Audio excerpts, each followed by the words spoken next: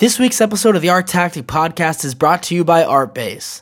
Did you know that Artbase is the best loved software in the art world? Artbase offers products that do everything you need to run your art business. Track your art and your contacts, and cross-reference them, make invoices, generate consignments, run all kinds of reports, even use it on your iPad or iPhone at art fairs, or while you're away. Take it from the thousands of happy Artbase clients all over the world. Artbase is the right software for your art business. Visit artbase.com to find out more. Thanks for listening to the Art Tactic Podcast. I'm Adam Green. In this week's episode, we're here with Eyal Brenner, founding member and director of Artist Pension Trust. Eyal, thanks for joining me. You're very welcome. I'm happy to be here.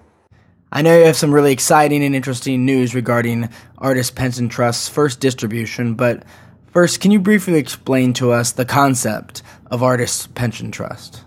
Well, the main concept of Artist Pension Trust is really to provide some sort of more secure income going forward through using what in the financial world would be termed as risk diversification. It's essentially a mutual assurance fund. I'll explain this in a second. But maybe a simpler analogy is an artist cooperative. So at the basic level, artists invest works into a pool, and when the works are sold, they share in the proceeds. The actual distribution and the percentages, it's a little more complex than that. I don't know if you want to get into that right now, but essentially 250 artists are selected to join a pool. They each invest 20 works over 20 years, and when the works are sold, they share in a portion of the proceeds from those sales. So this takes away the artist's complete and total, essentially, the artist's dependence on the sale of only his works. And now he's dependent on the sales that come from 250 artists. So again, in financial terms, the idiosyncratic risk that's associated with a single artist's work is taken away, and now there's this diversification, and the artist can benefit from the sale of 250 artists. I believe you had 73 of your artists exhibited at Basel this year. Can you share with us some of the names of the most prominent artists involved with Artist Pension Trust?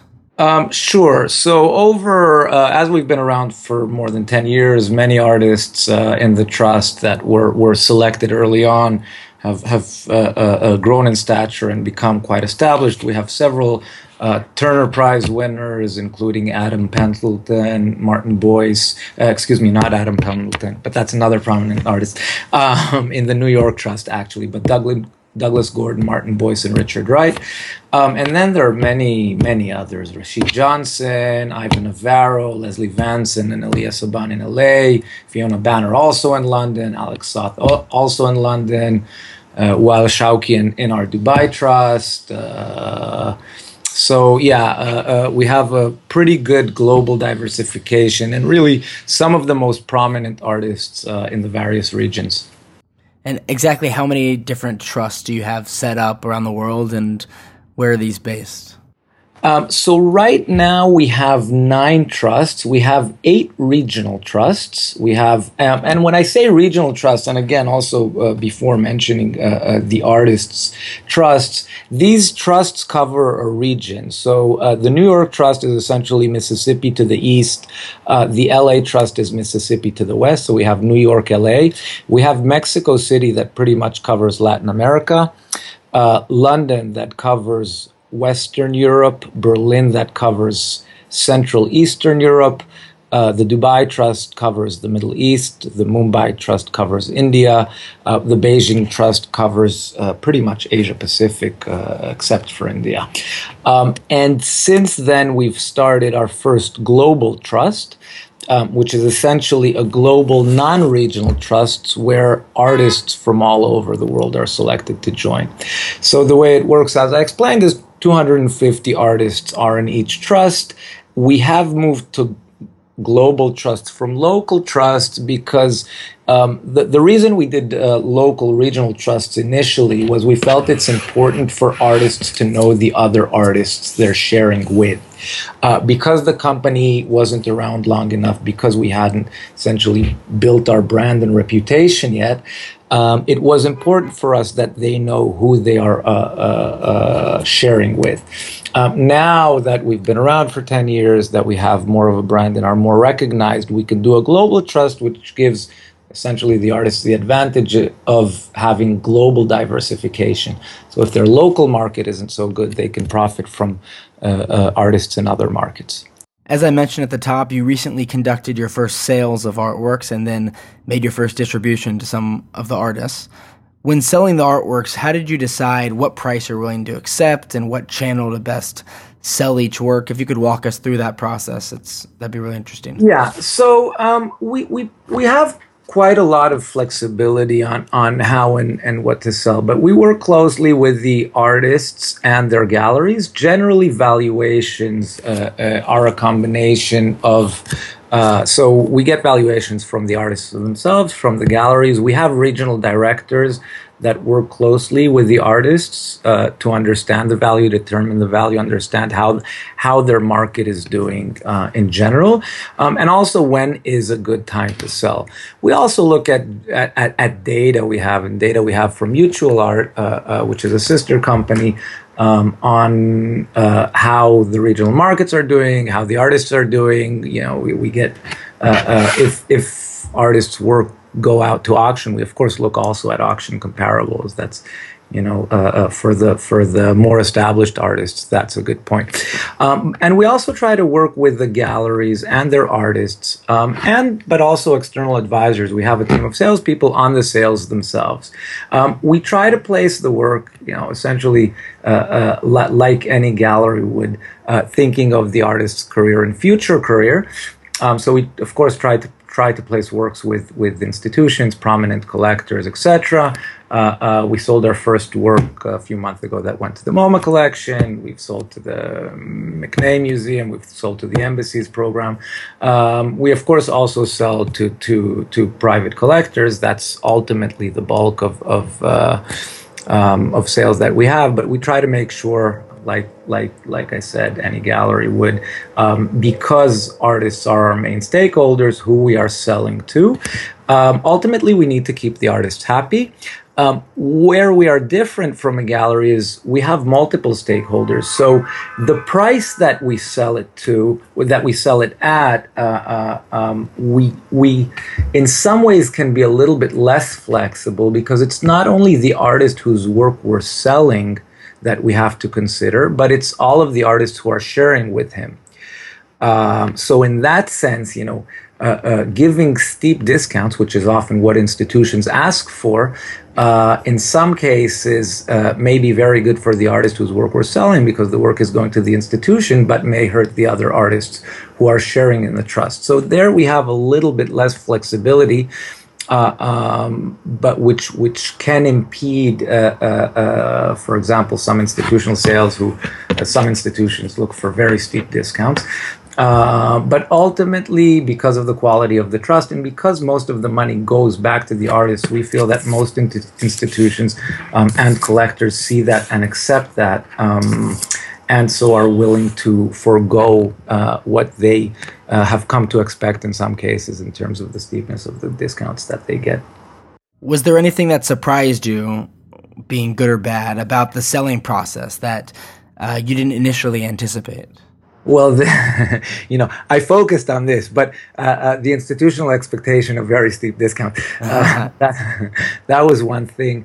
In some cases, the long sales cycles, you know, the Embassies program, the whole, you know, again, I've sort of been in this market long enough, so it's not really a surprise, but the expectations of buyers to say, okay, I bought something, and then it takes sometimes very long to follow through with payment, and you're taking a work off the market. You know this market, it functions in slightly different ways to other markets, which can make it challenging when you're trying to run really a global a company, a global trust like this for the benefit of the artists. Payment cycles sometimes are longer, etc. Can't say these were all real surprises, but it's just something we have to sort of deal with and work with. And after the sales occurred, how were the artists then compensated based on the sales? So at the most basic level, when a work is sold, the artist whose work was sold gets 40% of the proceeds. 32% of the proceeds go into the pool, which is shared between the 250 artists that are participating with him in the trust, and 28% goes to the Artist Pension Trust to cover essentially all the costs until today. So from everything from selecting the artist, signing the artist, transporting the artworks. Logistics in the art industry is not trivial, but storing the artworks, lending the artworks. We do a lot of activities around our lending programs to institutions. We want the works to be seen while they are in the trust as well. So there is the Associated Artist Pension Trust Institute, which facilitates loans from the collections to museums, institutional exhibitions. So there are a lot of activities. So 28% essentially goes to cover all of those other costs. The word pension typically refers to individuals who receive payments after they retire, but this is different as the artists are actively working while receiving these payments. Why do you think this financial structure is so appealing to artists, and what kind of artists are benefiting, in your opinion, the most from this? So there are various reasons why artists are attracted. We're looking here at two things. One is there is a future security element here. So we do try to hold on to the works long term. We just started selling last year. Artist Pension Trust was started in 2004. For the benefit of the artists, also because we believe in the artists long term, and because this is the purpose to provide. We do pay out as we go along, so essentially as we sell works, because our expertise is not in holding money and managing money. Our expertise is in, hopefully, selecting very good artists when they're young, making sure they appreciate, helping them gain their career gain prominence, like I said, lending the works out to institutions, etc. So we do pay out as soon as we sell. But the attractiveness is, yes, it's getting more security, not really depending only on the sales of your works. That's one thing. So the risk diversification element. The other thing is it's a way for artists to keep works for them, or at least a share of the works for them long term. There are lots of pressures on artists to sell now. A lot of times artists down the years who haven't kept works when they were younger for themselves feel like they've been sort of left out, like collectors who've bought their works, etc., are 20 years from now benefiting from their works more than they are benefiting from their works. This is why you have all the Europe now, also US, but some royalty programs, but still there is this feeling. And the last thing, there is a sense of, if I don't do as well, I have the security and benefit, and if I do. If my career does go very well, I am supporting my peers. And we think this is very important as well, the call it benevolent side of the things, supporting the artist community. So essentially, artists feel like they are supporting their peers. Eyal, thanks so much for coming on the podcast and speaking with us about Artist Pension Trust. And congratulations on your first sales and distribution. If our listeners want to learn more about Artist Pension Trust, what's the website they can visit? aptglobal.org. That's the Artist Pension Trust website. The whole collection is up there. All of the selecting curators are up there.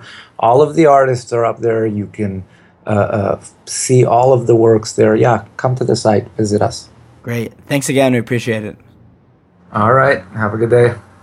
Thanks again to Artbase for sponsoring this week's episode of the podcast. Did you know that Artbase is the best loved software in the art world? That's because Artbase offers products that do everything you need to run your art business. Track your art in your contacts and cross-reference them. Make invoices, generate consignments, run all kinds of reports. Even use it on your iPhone or iPad at art fairs or while you're away. Take it from the thousands of happy Artbase clients all over the world. Artbase is the right software for your art business. Visit artbase.com to find out more.